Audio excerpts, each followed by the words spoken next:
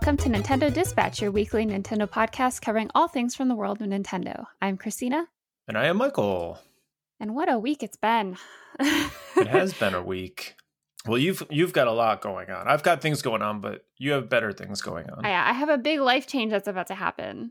I'm getting a dog next Sunday. Boy. So there's going to be a transition period there. And then, of course, I go on vacation for 2 weeks and the dog's coming with. So we'll see how that goes. Oh, my God. But you could have just had my dog. August is going to look crazy. I would have loved your dog, but your dog wouldn't have loved my apartment. Your dog's like, what, 60, 70 pounds? More like 100 pounds. He's massive. Yeah. But no, the dog I'm getting is a little 30-pound Spitz mix, Chow.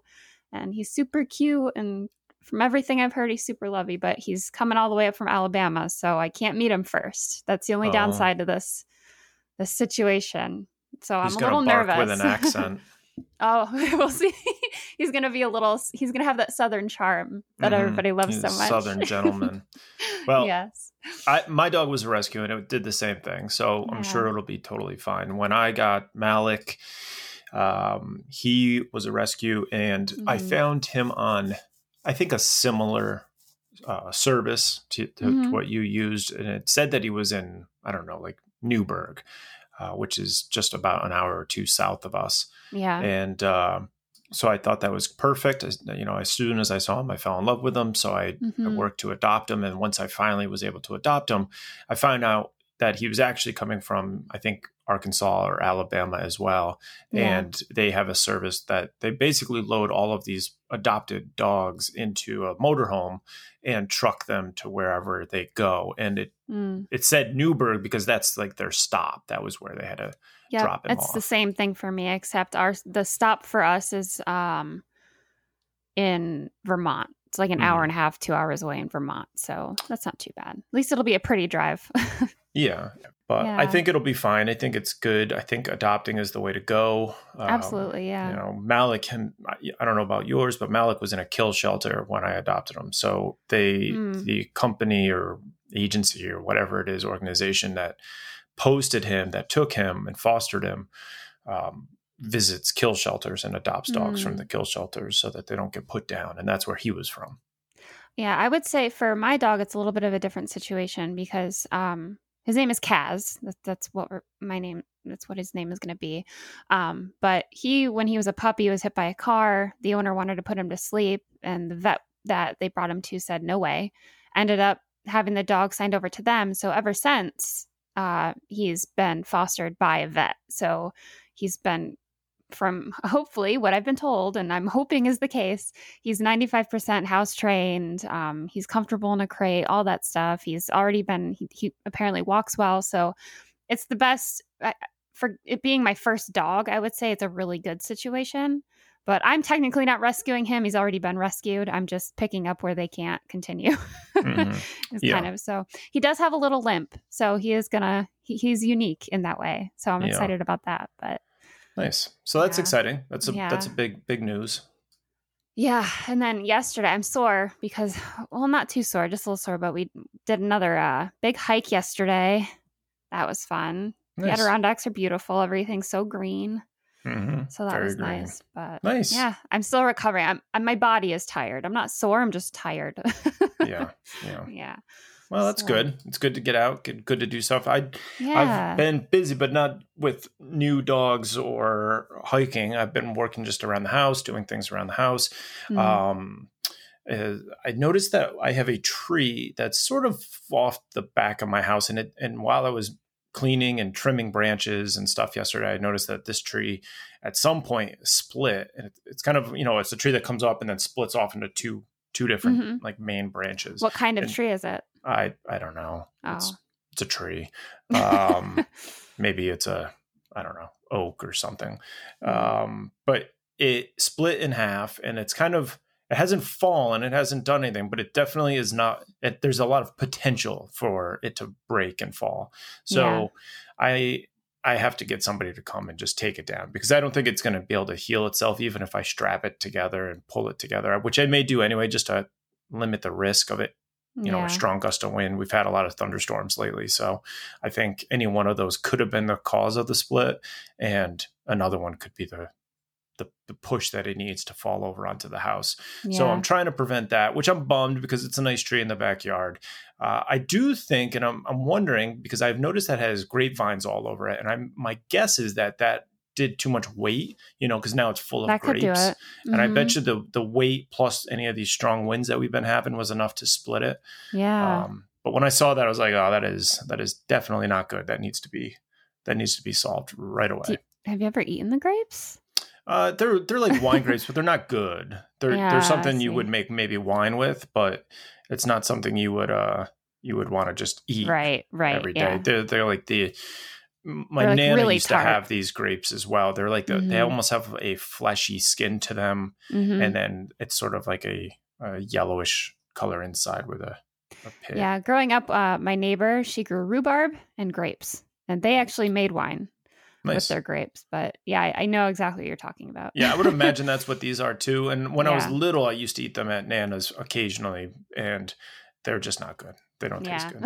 When you're little, it doesn't matter. You're just like, oh, it's grapes. Yeah. And in this case, it's more of just a hassle because the things are everywhere and they just grow everywhere. So, and now potentially kill my tree, but whatever. Gotcha. What are you going to do? Yeah. Another thing to get figured out.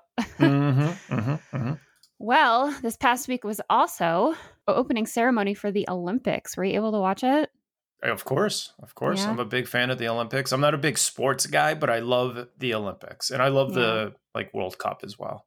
I like anything that's more about rooting for the country than just like my team. I don't have a team. I don't care about any of that stuff, but I like the idea of sort of getting behind the idea of this, the whole world's competing and we're all kind of in it together sort of thing. Yeah. And it's just cool seeing how athletic these people are. They're like superheroes. It's crazy.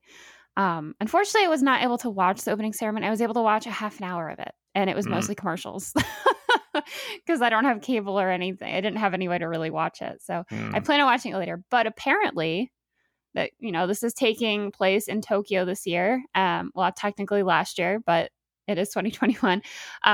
But Japan started the Parade of Nations when all the nations are coming out with the athletes with the theme song to Dragon Quest. And that wasn't the only song from a video game that played. They also had songs from games like Final Fantasy, Monster Hunter, Ace Combat, Tales of Series, Sonic the Hedgehog, Winning 11, Phantasy Star Universe, Kingdom Hearts. Oh, wait, did I already say? No, I didn't already say it. I thought I did. Nier Automata. I think that's how you say that. Nier Automata. Chrono Trigger, Gradius, and Soul Calibur. Which that's pretty cool. I mean, I like when video games are included in anything, but I saw on Twitter a lot of people are like, wait, was that was not that song, was it? And then they're like, oh, it is. Yeah. So that was kind of cool. But I thought it was interesting. There wasn't any Nintendo music. That seemed like I don't know. You mean like Nintendo, like Mario type music? Yeah. Yes, there wasn't anything first party like that. Nintendo. Yeah, because I know that they have been involved with opening ceremonies in the past, like actual Nintendo things. But it kind of seemed like it was all like sort of third-party games that they included. But I just thought that was kind of weird. Yeah, especially because it's in Tokyo. It would have been really nice to throw some Zelda in there or something. But there was some good stuff. I definitely noticed when they had the Dragon Quest music in the beginning. That was the only one that really stood out to me.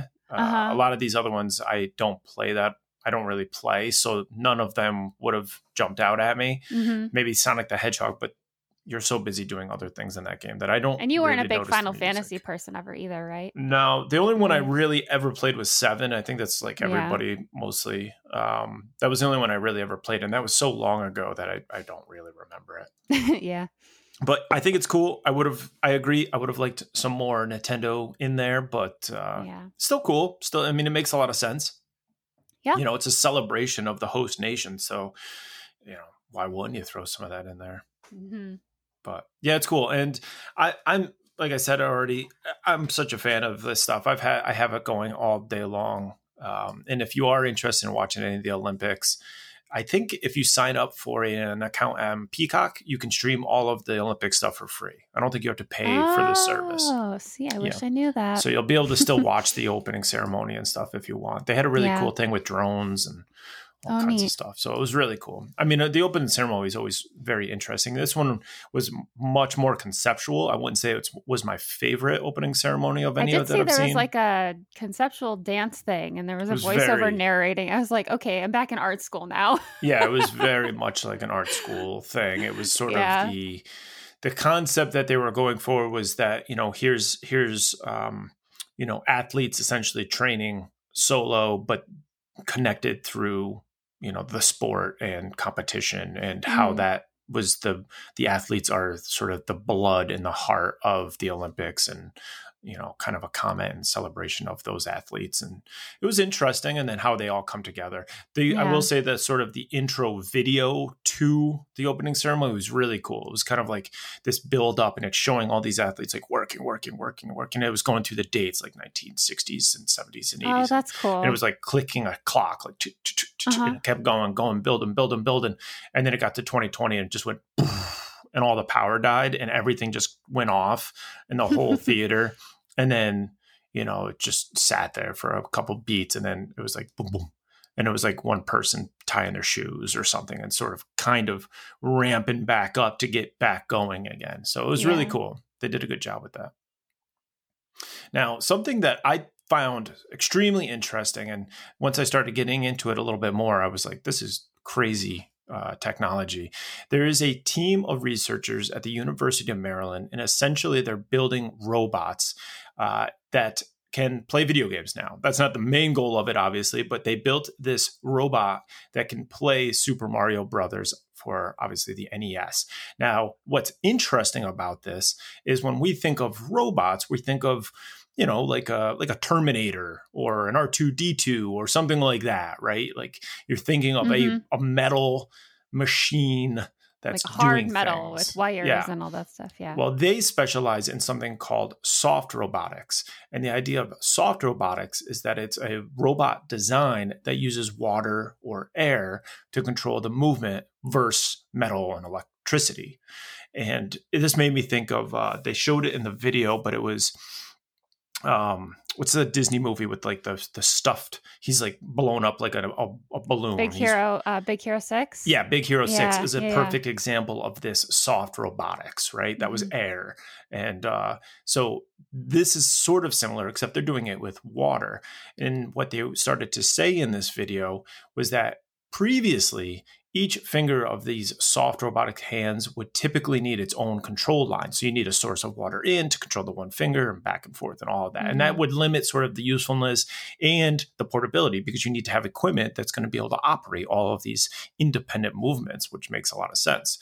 But the person that is the, I guess, author or co-first author, which I don't understand the title, but Joshua Hubbard said they're doing 3D printing these hands, and when they do that, they can have integrated fluidic transistors, which allow it to basically work with one input source. So the way they explained one wire versus like 3 for 3 fingers. Yeah, and the way they explained it is if you have sort of no pressure, no water pressure, nothing's happening. If you do slight, the first finger will push. If you do medium, the second finger will activate. If you do like high pressure, the third finger activates.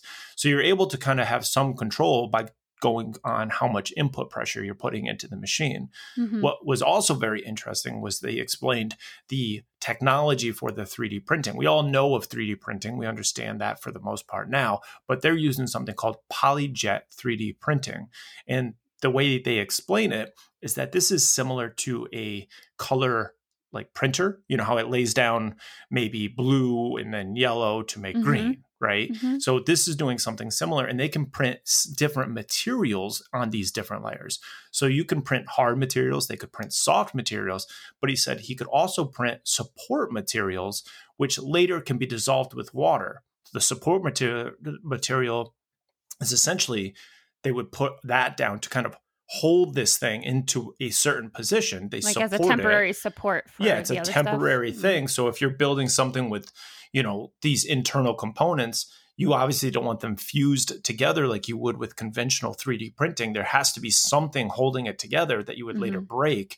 This has a support material that holds it up, and then that gets dissolved with water later, so that that hard printed piece is now free form. It's free That's cool. floating. Really, really, really interesting technology. The video was very, very cool. It's like 4 or 5 minutes. It was really interesting to see how it works and how they're using it. Yeah. I thought it was really interesting. And they also showed like they were trying to mimic a turtle's arms at one point, and they showed it being used with this new soft robotics with the fluidic transistors, and it reminded me of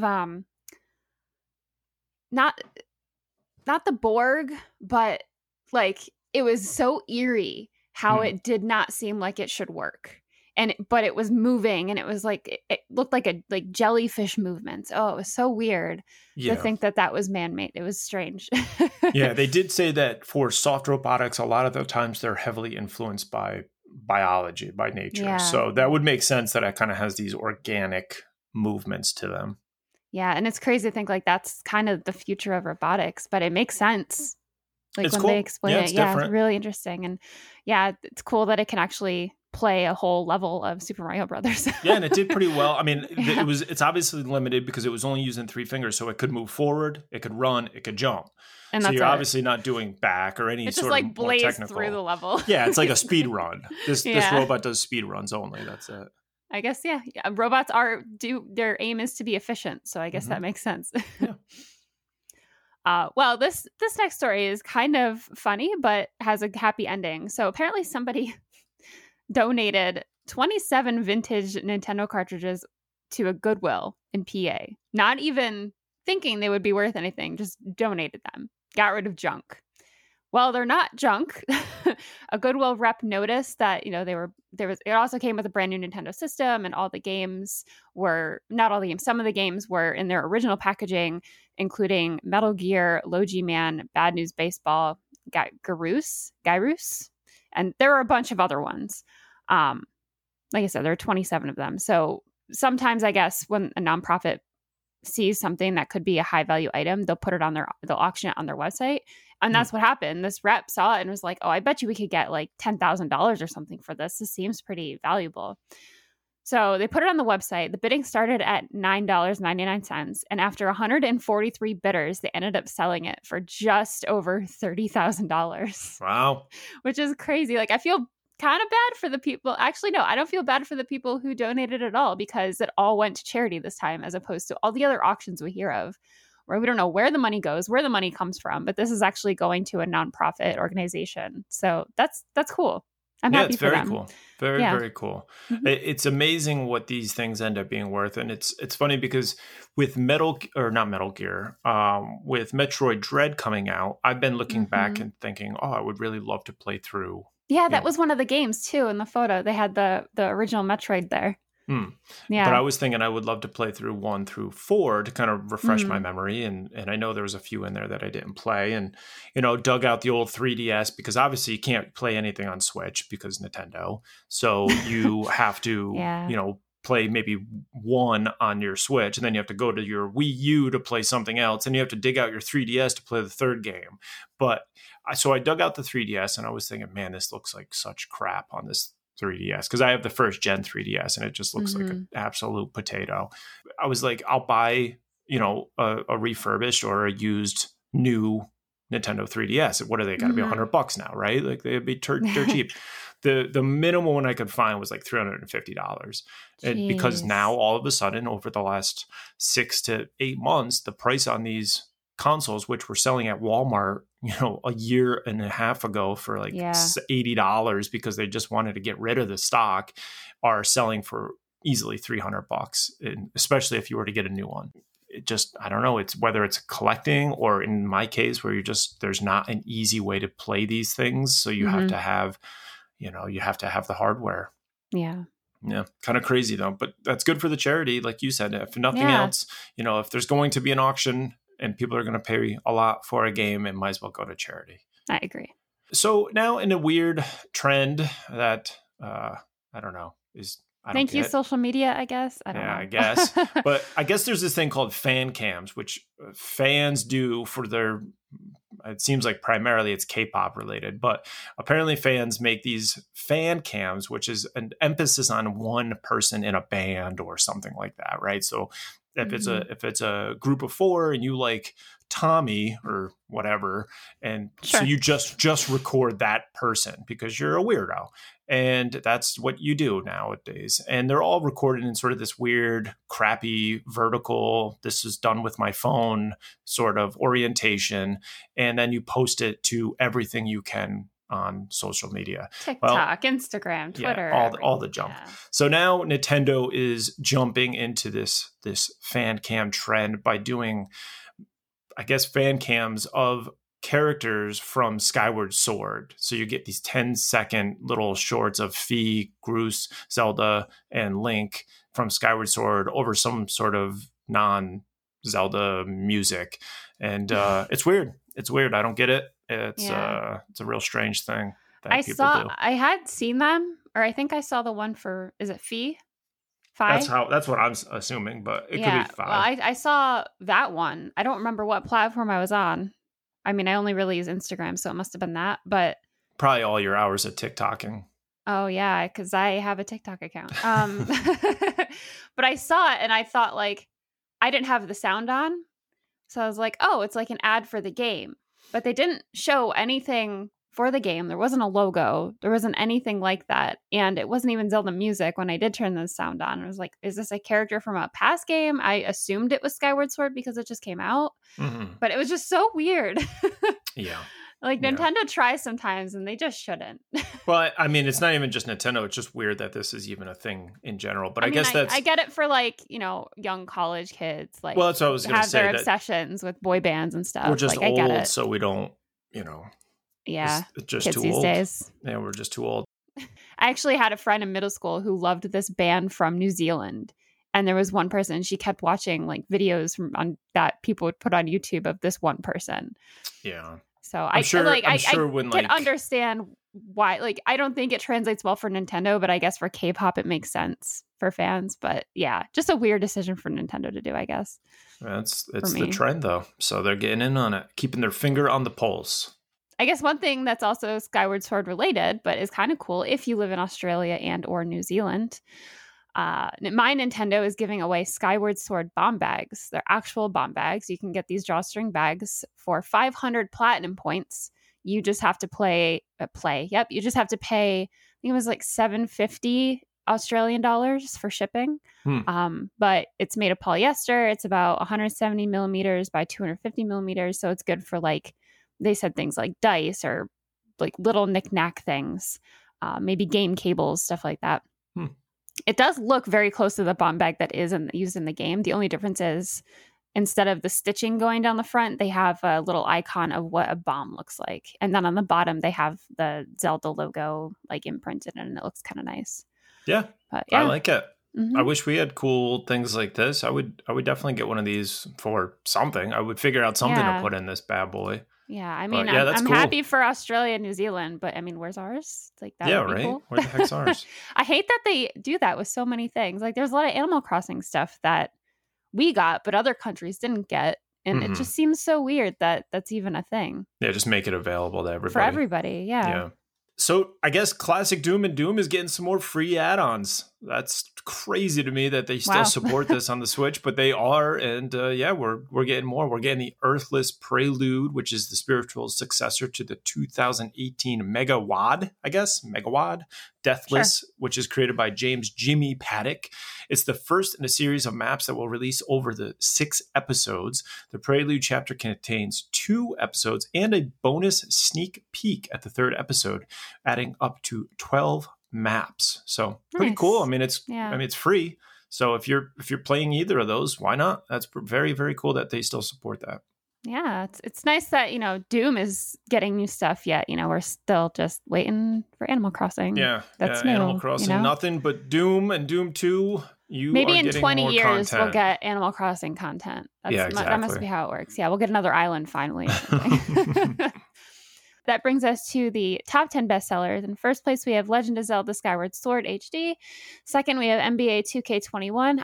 This thing just never wants to leave the top 10. It, like, leaves for a week and then it comes back for a week. Leaves for a week and comes back for a week. Mario Golf Super Rush is in third. Fourth is Among Us. Fifth is Minecraft. Sixth, Monster Hunter Stories 2.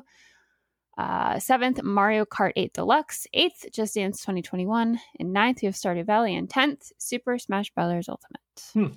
All right. That is it. Yeah, that gets us into new releases we're into this week.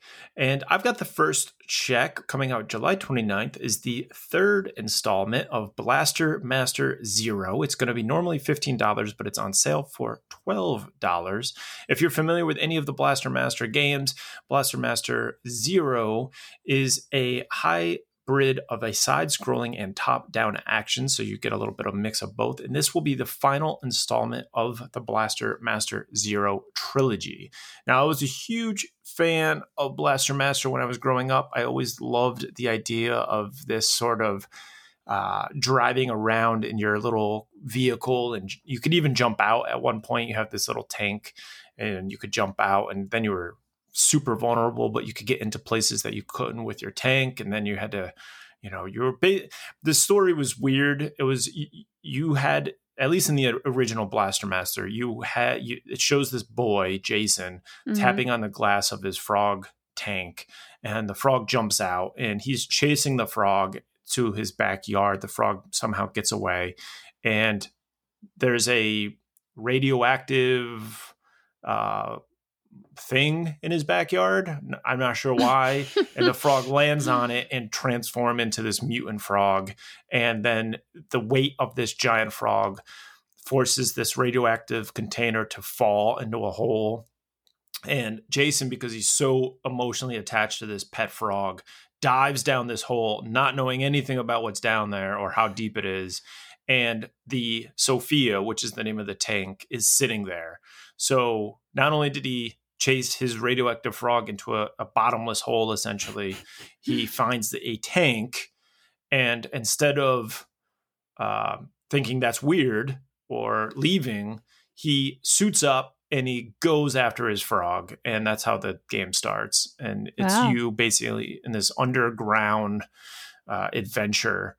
And Blaster Master Zero tries to give a little bit more context. Essentially, in Blaster Master Zero, it is a sort of a remake / reimagining. There's a lot of very like the levels are similar, the music, but they also tweaked certain things, different bosses and stuff like that. So Blaster Master Zero tries to give more context. Essentially, we were on a Earth that over time, this takes place in the future. Over time, like war basically killed everything off and forced humans underground. This kid, Jason, who's an engineer, finds a sort of weird mutant frog that he traps, and that frog opens up a portal and he jumps into a portal. That's, but it's all the same stuff. It all does the same thing. Similar kind of story. Similar kind of thing. I didn't play Blaster Master. I played all of Blaster Master Zero. Really enjoyed it. Blaster Master Zero 2 I did not play, and then this third one. So I gave it a check because I like these games, and at some point maybe I'll play 2 and 3, but pretty cool overall. Yeah, I mean, it's a funny kind of story, but thinking it's about such it, a dumb story, but it's a Nintendo story. Yeah, I mean, Teenage Mutant Ninja Turtles isn't much different, so... Yeah, exactly. And I think what really stood out to me when I was a kid playing this game, I mean, the music was awesome. And then the idea of being able to be in this tank and feel super powerful and have these weapons and power-ups. And then, your tank would get, weak or almost explode, and you would hop out. And then now you're on foot and you're super vulnerable, but it's like, I'm still surviving. And it was just such a cool premise. And I really loved that about it. It was always my favorite thing. Mm-hmm. It kind of, I think I made reference to that back when we were playing Subnautica, and how, when my Cyclops totally crapped out on me, and now I'm like bombing around in these super hazardous areas. Yeah, I think I do remember you mentioning that. Yeah. That's funny. It had a very similar feel where it's like, oh man, I got to get back to it, but I can't. And it's cool. Yeah. The next one I checked comes out the same day. It's called Trigger Witch for $15. I ended up checking this because I thought the trailer was pretty funny. It looks very similar to any other sort of farming game at first, where like very colorful and has sort of like this pixel art style and very like peaceful, kind of like a Stardew or some of the other ones that have come out more recently. I can't think of the names of them, but it's very bright, very vibrant, and it shows birds, and you're like this witch wearing like the traditional hat and everything, standing in this field. And it's talking about, like, I don't know, once upon a time, blah, blah, blah. All of a sudden, this witch like takes out this gun and just does like a spiral and just kills everything that's flying around you. And then it goes into the premise of the story. Basically, it's a stylized 2D twin stick action game set in an odd open world where magic is outdated and firearms are the new way of life. You assume the role of Colette, a prospective graduate from the Stock, an Academy of Witchcraft and Trickery. After a mysterious man invades the realm, events are set in motion that turn Colette's life upside down, casting her as the sole heroine with enough firepower to restore peace. So I thought it looked pretty funny. They show, I mean, there's like a million weapons in the game. There's like a spot where you're in ice and you got this flamethrower and you got bazookas and all kinds of just over the top silliness. You basically are exploring this open world, which I think sounded kind of fun. You can, have all these different weapons. You can upgrade the weapons. There's environmental puzzles, which are kind of cool that you get to solve. Nice. And you can do solo or multiplayer at any time. So you can have people drop in, drop out, whatever, and help you on your way, which kind of reminded me of Contra back in the day. You had that sort of similar, that was side scrolling, but very similar feel to a Contra, just with a witch in a more cheery looking environment. So I thought it looked cool. Sounds like it was just sort of the beginning was supposed to be make you think it was a really sweet game, and then all of a sudden, nope, just kidding. Yeah, exactly. Yeah, it's very nice. Sweet and sort of just a funny trailer. It's it reminded me of also, what is it, that Blazing Ducks or whatever, that Birds or whatever that game was that Mats and I were playing a little while back, where you have these different ducks and they each have their type of firepower. It's kind of like that, just like a quirky, fun shooter. Crazy game. Yeah. I also checked the next one coming out July 29th, The Long Gate, for $15. This one, you explore ancient caverns filled with mysterious puzzles and traverse relaxing oases of nature. You have to repair 3 types of ancient circuits and unravel the mystery of what happened to the creators of these puzzles. The Long Gate is a challenging and elaborate puzzle game with puzzles based on real world physics and circuits, which I thought sounded cool. And when I was watching the trailer, I got the vibe of a Portal and a Myst. So I thought it looked really interesting. I definitely gave that a check, and I'll keep an eye on this one. Yeah, I'm going to add that one to my wish list too, because I overlooked it, and seeing like what the story is a little more in depth, it sounds like something that is kind of just what I usually go for in games. Yeah, so, definitely. And I'm a huge fan of obviously Portal, but also I loved the Myst games. And when I saw this, it felt very much like Myst. So, and all the games that I play and enjoy are all based on Myst. Those games, So, makes sense. That one. So the same day, another game that I got checked is Banners of Ruin. This is a $20 game, and to no surprise, this is a deck builder. I normally like deck builders, or at least like giving them a check, because they may not be good. I'm hoping for a demo on this one because it looks interesting. I really like the art style of it quite a bit. It looks really well done.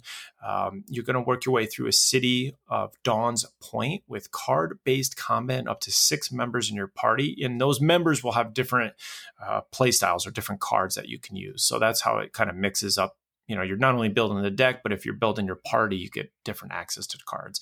I looked it up for Steam because it seemed like something that would be on Steam. Right now, it has mostly to very positive. So I don't know what happened because mostly positive is sort of the more recent review, but very positive is sort of the overall review on Steam.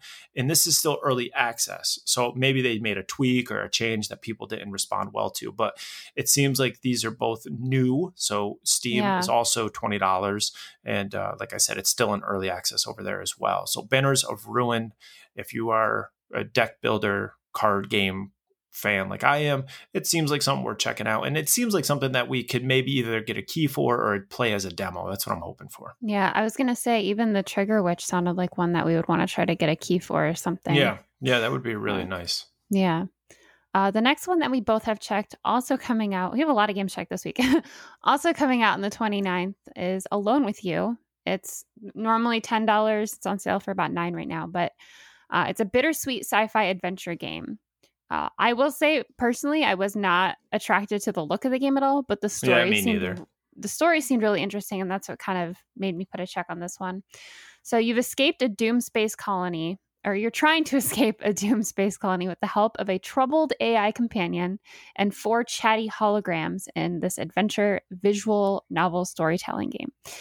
With your scanner, you'll reveal clues, solve puzzles, and discover the fates of over 24 colonists and the secrets of their interwoven lives.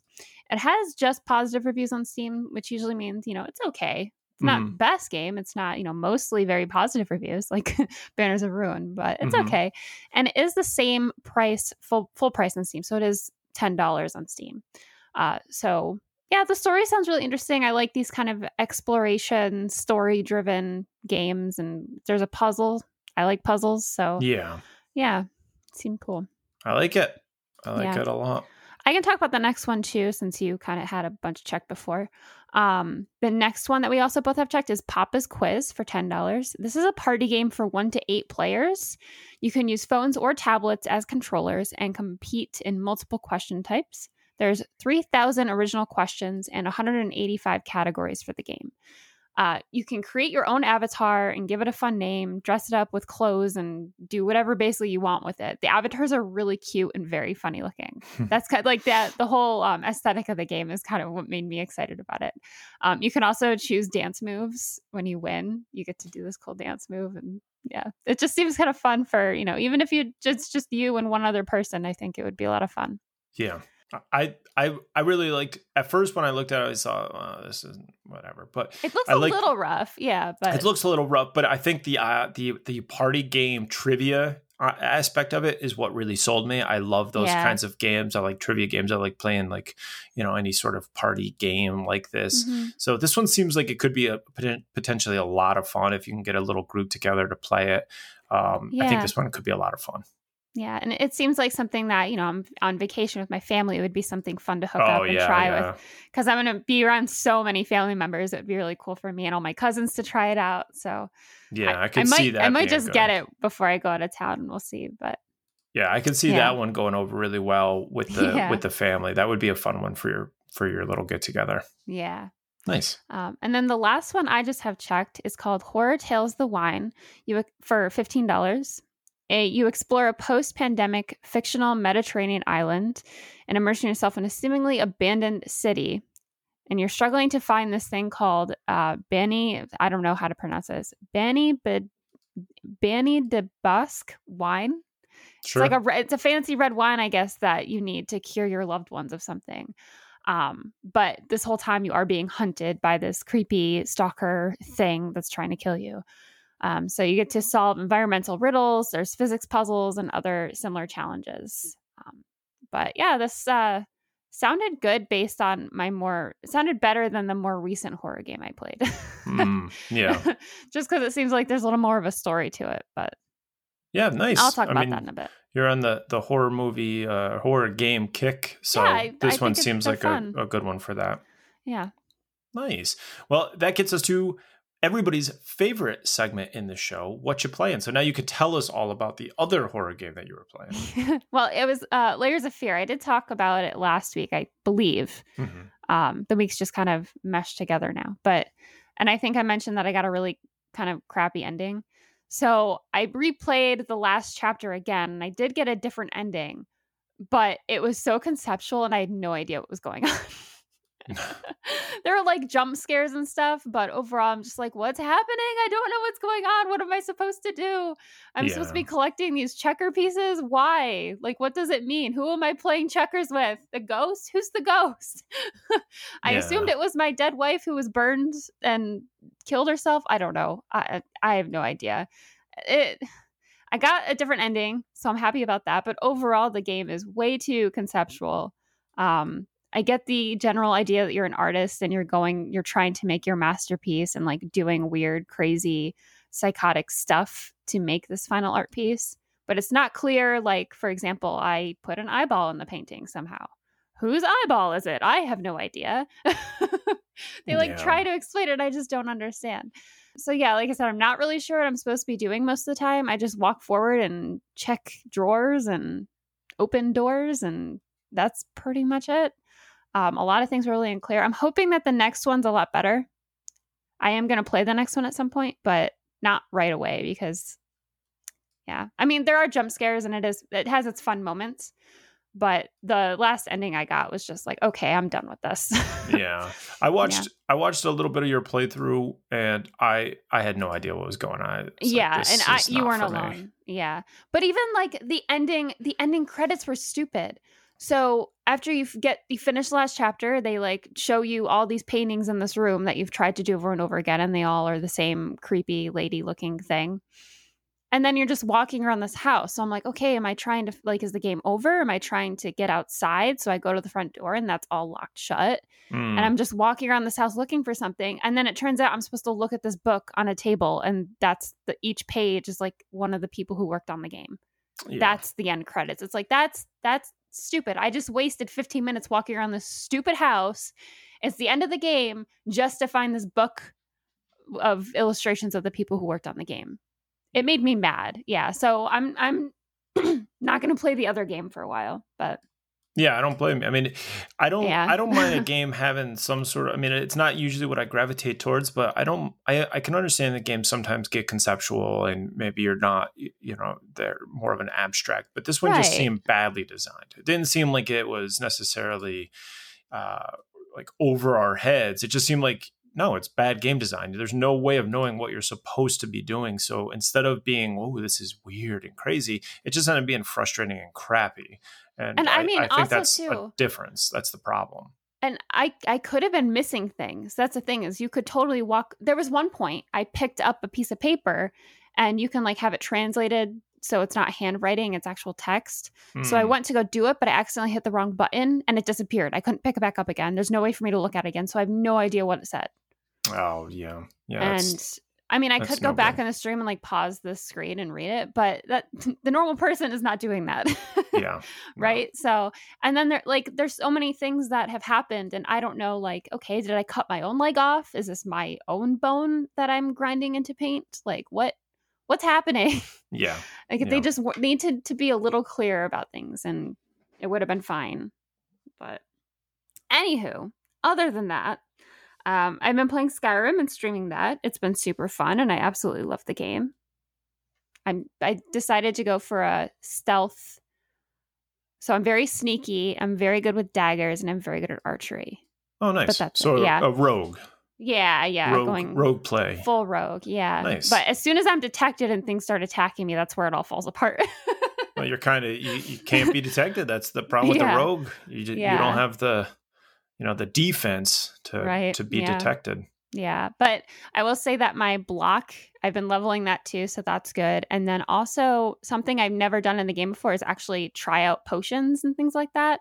Like you can enchant your bows with things and you can create potions with whatever ingredients you find while exploring Skyrim, and that's actually been a lot of fun. Cool. It's just really hard. I remember it being a lot easier to catch butterflies when I played it with a mouse and keyboard. It's really hard to like get really exact and catch things flying around in the air on the Switch with the controls. I've made it work. I figure it out. I get it eventually, but I feel bad for everybody watching because I'm probably making them sick. That's sometimes what it's like trying to catch fish in Subnautica. I know. Yeah. You're kind of all over the place. It's hard. But other than that, I also opened up Pokemon Unite and I started to go through the tutorial battle. I just almost finished the 5v5 battle. But that's as far as I got. Nice.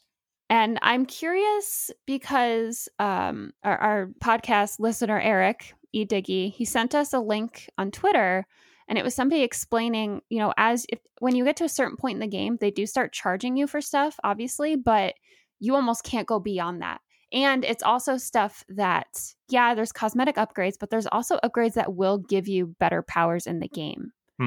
So it does, give you a leg up in battles. And that's what I don't like. And not only that, it does seem, based on what I was reading, that the way that the pricing is, it's kind of predatory. So if you have a little kid playing the game, it's very easy for them to just buy things. So maybe just keep an eye on it if your kid is playing it. Like I said, I haven't gotten that far, so I don't know from experience. This is based on a couple reviews that I read. So I'm not saying take this as gospel or anything, but just keep an eye on it, I guess. Yeah. Because it seems a little sketchy, but... Yeah, I've been playing that as well. I started up Mm-hmm. Pokemon. I haven't run into anything where I was not able to keep playing. It Mm-hmm. is, like we said, it's a free to play game, but there is a battle pass Well, that it's you free to can start. free to start. Mm-hmm. There's a battle pass you can buy into. There's just like everything else. You Mm-hmm. can buy these. I don't know whatever they consider them in these games, but in-game money that you have to pay real money to do, and that would help you buy certain Pokemon. Because there's, I think, 25 Pokemon that you can play at this point, or at least have access to at some point. You don't get them all at first. But if you play long enough, you can unlock certain Pokemon, and then you can use those Pokemon. And the different Pokemon are made for different, like they have different techniques, I guess. So you have the Mm-hmm. all-around class, you have the support class, which is like healers. You have the offense class, which obviously do a lot of damage, and then you have the speedsters, which are quick and they go after people. Overall, I'm liking what I've played so far. I've gone through all the tutorials and I've played a handful of matches. I've won a bunch of matches. I think I'm level 6 or 7 in my character, and I've unlocked a handful of different characters. If you play the game now, you unlock this one. We mentioned it a couple weeks ago, whatever its name is, but it's like this sort of electric cat looking thing. And Yeah, that one last is week. really great. That's a speedster. Mm-hmm. Really strong, can do a lot of damage with it. I also have Ninetales, which I like playing. That's offense. But if you're on a crappy team that's not really working together, that's the unfortunate part, because there's most of the teams I get into, everybody kind of sticks together and works. We're going up, this group's going low, Mm-hmm. and you kind of work together to make your points. But if people start just wandering around or doing their own thing, that's when you become super vulnerable, and that's when people can easily take you out. Mm-hmm. So far it's been fun. I like the different levels. There seems to be a decent amount of complexity. There seems to be a lot to do. Little by little you unlock new things. So based on what, how much time you've put in, what level you get to, you can, you unlock the battle pass, or you unlock this, or you unlock that. So based on what you were saying with the article that eDiggy shared with us, it seems like the idea of the monetization, I mean, we know that was going to be an issue. There's cosmetics, there's all kinds of stuff. So Yeah, we expected that. I think what the pay to win, which is what a lot of people call it, when you're just paying money, real world money, to beef up your character, there are these sort of in-game hold items. Like in Pokemon, you know how you can give an item to a Pokemon and it holds it, and it allows that Pokemon to be stronger or heal or do whatever it does. Right, they all yeah. have different mechanics. Well, those are in this game as well. And each Pokemon, after a time, you start with one, and you can unlock up to 3 hold items for a Pokemon. And those hold items can also be graded over time. And I think there's a level cap on how much you can upgrade those things. I don't think you can just upgrade them, forever. You can only hit a certain level. Yeah. So those hold items do similar things. Like I said, they maybe increase your attack strength by 0.2 or something like that. So what the article is saying is that people can pay real money to upgrade those things quicker, which I guess is true. Okay. But at some point, in theory, unless they make it impossible to hit the level cap for those hold items, in theory, a free-to-play person could level those as well. They just may have to grind more. So I'm not sure if it's game breaking. I would say I would rather not see that. I think that's kind of crappy. I also think this game charges too much for sort of the gacha mechanic, getting new characters, which I know a lot of people hate gacha mechanics. I like the idea of a gacha where it's like you're grinding, or it's like Magic. You bought these decks and there's the hope there's a good card in there. It's such a like a double-edged sword though, because I like the excitement of never knowing for sure, but you are spending real money to do it. You want to make sure you're getting your money's worth. Well, it's just tough. It's like, I wish there was other better ways of earning the pulls, instead of trying to get me to separate from my money. Fortnite has it where you can buy all kind of cosmetics and dances and all that stuff, and they make plenty of money. I don't like the idea of having to spend real money to get more of those pulls to see if I get a better Pokemon or I get a cool outfit. But I do like the idea sometimes of doing a pull and not knowing what I'm going to get. I think that is exciting. I don't hate that idea. I just don't like how predatory they make it and how much they make you pay to do it. You know what I mean? Yeah. I think there is some excitement in that. And it was something I always used to love about Magic, where I open it up and, how many times do you open it and okay, I know the first one's a land. Let me just put that aside. Oh, well, and Dragalia Lost was the same way too. There was an excitement when you got a new cards or anything like that. Yeah, and that was also the same way though. That's the same. Fire Emblem has that in their mobile game. There's the gacha games are very, very common. It's the fact that you pay to do that, and their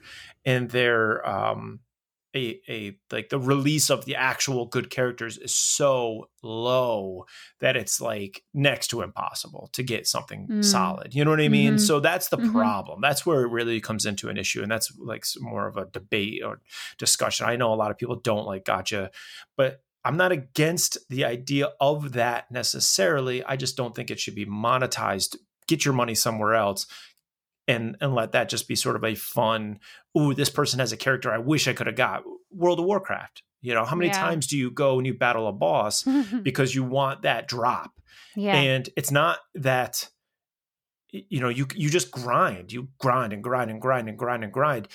And eventually you may get the piece of armor or the mount or whatever it is that you really, really want. And when you see somebody else do it, it's kind of like, yeah, I get it. You did that. And I got this mount. We're pretty cool because we worked so hard to get this thing. Yeah, we didn't I don't just like pay the idea of somebody paying $30. to do it. Yeah, that's annoying. Yeah, I don't like the idea of somebody paying to do it. I'm not against gacha, but I like the idea of, we earned this. We worked to get this. Don't just buy it. Yeah, work for it. Don't just... Yeah. Yeah. But other than that, I would say absolutely try Pokemon Unite. I'm enjoying it. I think it's really cool. I think it's fun when you get on a team that's doing decent. And it's been, like I said, I'm surprised with the complexity of it. I'm surprised. Like I've created my little player card, which was also in, what was it? Sword and Shield. How you had your player card, I think, in that game, and you could create your pose and all that stuff. Your trainer card or whatever. Yeah, your trainer card. You can do that in this, and you can get your pose right, and you can do all that kind of stuff. And I like that. And then when you're playing with other teammates, you can look at their card and see their pose, and you get these little icons. Kind of like you earn badges depending on how well you did in the match, and those little badges you can put on your card. And so I like all that stuff. I think that's fun. Yeah. And I've enjoyed what I've played so far, but and it's in a world. It's in a world that I'm familiar with, and I do think, unlike the Pokemon Cafe and those other games, this one feels like it works for Pokemon. It's a totally different gameplay. I do think they are reaching way too much for this monetization. They should have just made this a paid game and limit the monetization of it, because I think that ultimately is what's going to ruin this game, or at least in my opinion is going to what ruins this game, because I think they have a ton of potential with it, but they're just too greedy. Some of the stuff is just way too expensive. Yeah. So it's unfortunate, but I do think it is absolutely worth trying. And if you are somebody that can play it without spending a lot of real world money, there's no harm in it. And maybe there will be a time where I'm just like getting decimated because I just can't, I can't keep up. Yeah. I mean, the game's only been out for how long? And as you've been playing, you haven't really 2 days. Yeah. And you haven't been playing to the point where people are decimating you. So no. I've lost one. Too early still. I've lost one match out of maybe 6, and that was primarily because our team just was not working well together. Yeah. Everything else, there may be times I run up against somebody and they just destroy me, but that's that. I think maybe it was 2-on-1, or maybe they were a higher level, because not only in the game. So if you are going in as like Ghastly, right? You pick Ghastly as your Pokemon to play as. Ghastly starts always as Ghastly. You don't get to go in there as Haunter or a Gengar. You go in there as Ghastly. Right? Yes. They all start at their base Pokemon. Evolution, yeah. Yep, their base evolution. Charmander, all of them. And so you're running around, you're doing your thing, and there's next to your little person, there's a circle that has a number in it. That's your level. And you level up once you hit, each Pokemon has a different level point, but you level up once you defeat enough like in-game Pokemon or other players. That all works towards your level. And once you level up, you get new attacks that you can build on, and those attacks you could be maybe you can sort of decide, do I want this attack or that attack, and that sort of shapes your gameplay, because one attack may be more like offense, one may be more support or defense. And I could say, all right, I started as this, but this team really needs a lot more support now. Let me start going that way with my choices for attacks, right? For my attacks. And and then you evolve in the game. So eventually you become Haunter, and then you become Gengar. And I think that's really kind of get cool. Stronger and stronger. Yeah, you get stronger and stronger. So what I'm that's saying a cool is mechanic. There's sometimes that I may go up somebody and I don't really look at their level, but they could have been 2 levels higher than me and just decimated me. And I didn't even think about that. You know, that's another thing you have to think about. You could say, oh, well, I'm Ninetales. I'm strong as can be. I'm a level 7 or 8 or whatever level I make it to Ninetales. But now they're coming at me at a level 10 Charizard, and they just, you know, they could just decimate destroy because of those levels. Yeah. So I don't know if those in-game things are what's doing it, but so far I'm having fun with it. So yeah. In addition to Pokemon Unite, I've been obviously playing Subnautica Below Zero. The next time I stream, I am basically ready to build Alan.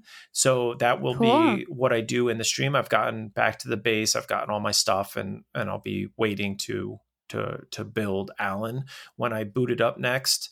I've also been playing some more Mario Golf. I unlocked another course. The course I just played on was a little more quirky. I had been saying that a couple weeks ago, that I was like, they're all kind of vanilla. The one I was just playing on, I think it was the 3rd or 4th course that I unlocked, and it had sort of these like clouds that were blowing air, which I don't know what that does. It seems like it implies that it would like blow the ball off track, but it wasn't super noticeable if it was doing that. But it does seem like there's updrafts, which in my mind would, you know, make the ball go up, and then there's crosswinds that would make it go certain directions. There's these little weird rolling rock guys around, which was kind of cool. So it's starting to get into a little quirky stuff. Yeah. The one that I just unlocked, I believe, is sort of a desert looking course. I haven't played it yet, but I'm going to check that out. I also played some more Oxenfree. I finally beat Oxenfree. That was cool. It was different. So it very much reminds me of Stranger Things or Dark on Netflix, if anybody's seen Dark. Yeah, that was a cool It series. has a lot of that sort of time loop, time travel, sort of weird what's going on story. I don't think I got there seems to be multiple endings. I don't think I got a great ending. I'm not really sure what is a good ending in this game. I don't remember what I got. Yeah. So long ago. As soon as you get done, you get through the credits.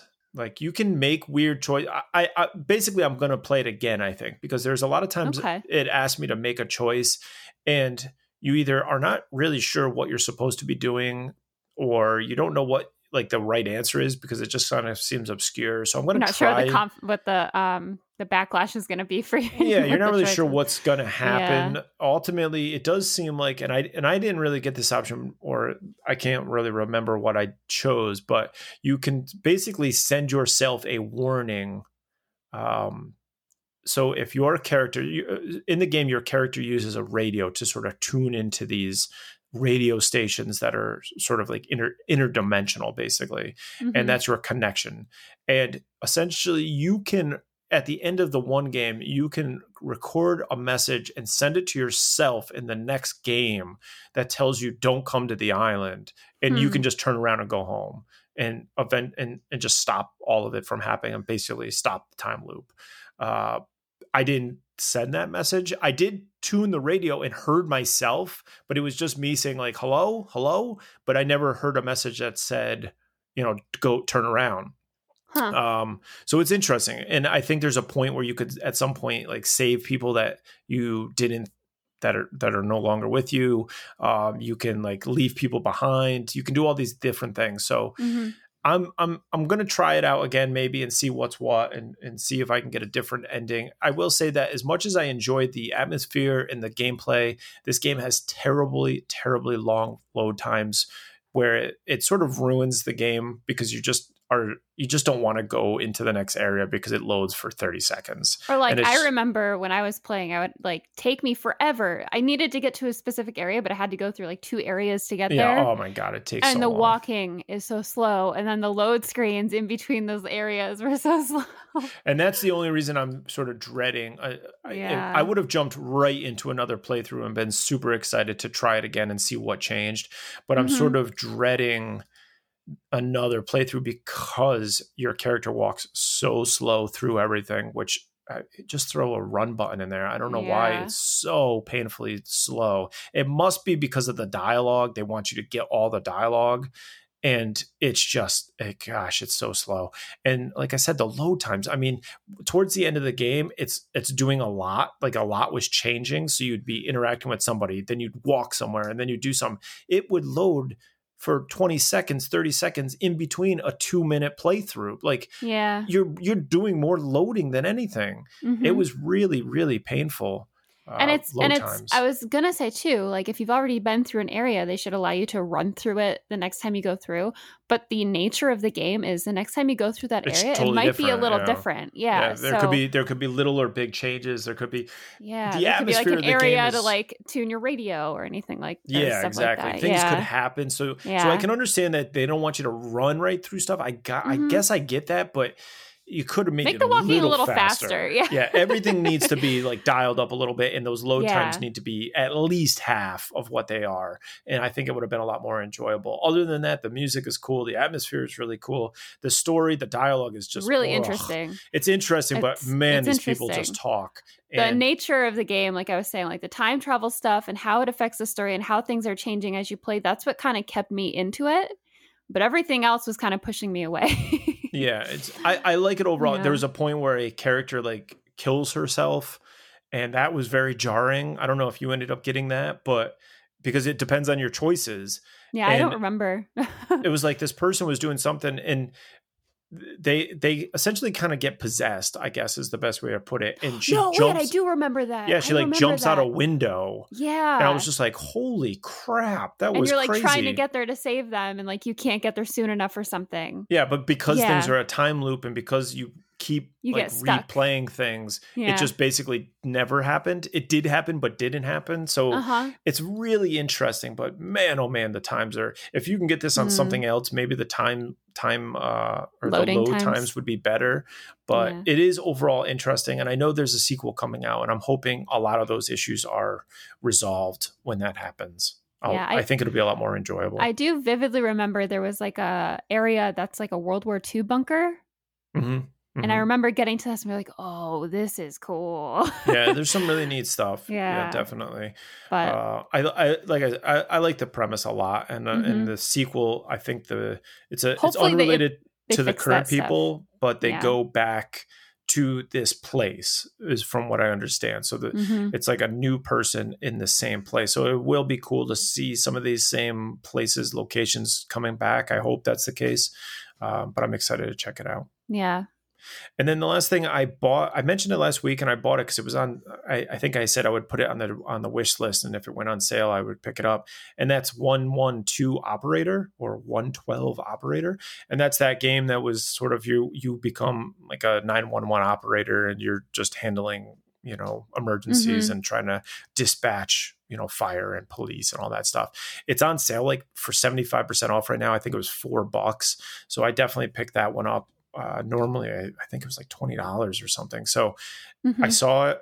I think it sounds and looked really interesting. At least when I was watching somebody play it, it looked like it would be simple idea, but really interesting and fun to actually play. And so I had to pick that one up. I haven't had a chance to play it yet. Maybe if I finish Subnautica, I'll play a round of that and see how it goes. I thought that would be a fun one to play. Cool. Yeah. Lots of games this week.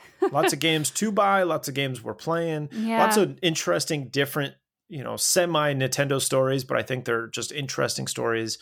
Industry stories. Yeah, just good stuff all around, I think anyway, and hopefully you do too. And if you do or don't, you can write us. You can go over to nintendodispatch.com, hit that contact button, and tell us all of the crazy stories that we're talking about. You can share new stories, maybe suggestions, whatever you want. If you want to watch us play some of these games, you feel free to do that too. We love that. Go to twitch.tv/Nintendo Dispatch. We stream on Wednesdays, Saturdays, and Sundays. Right? Saturdays. No, Wednesdays, Thursdays, and Sundays. I don't know. I still don't know our Follow schedule. us on Twitter, and we'll tweet when we stream. I still don't know our schedule. I say it every single week, and I still don't know the schedule. But you mess it up every single week. I know, too, every but single week. But you can watch us over at Twitch. We're over there, and obviously we a lot of those are archived. If you watch on Twitch, I think they're archived for a couple of weeks, or you can go to our YouTube channel and we back them up occasionally over there too. If you want to chat with us, you go to Twitter, you go at Dispatch Podcast. You can follow along there and chat with us. Like we just said, Diggy sent us a link to that great story about Pokemon Unite and shared some of his thoughts on that with us and some of the other games he's been playing. You can also go to Discord, and our info for that is over on the website as well. That has been your Nintendo Dispatch.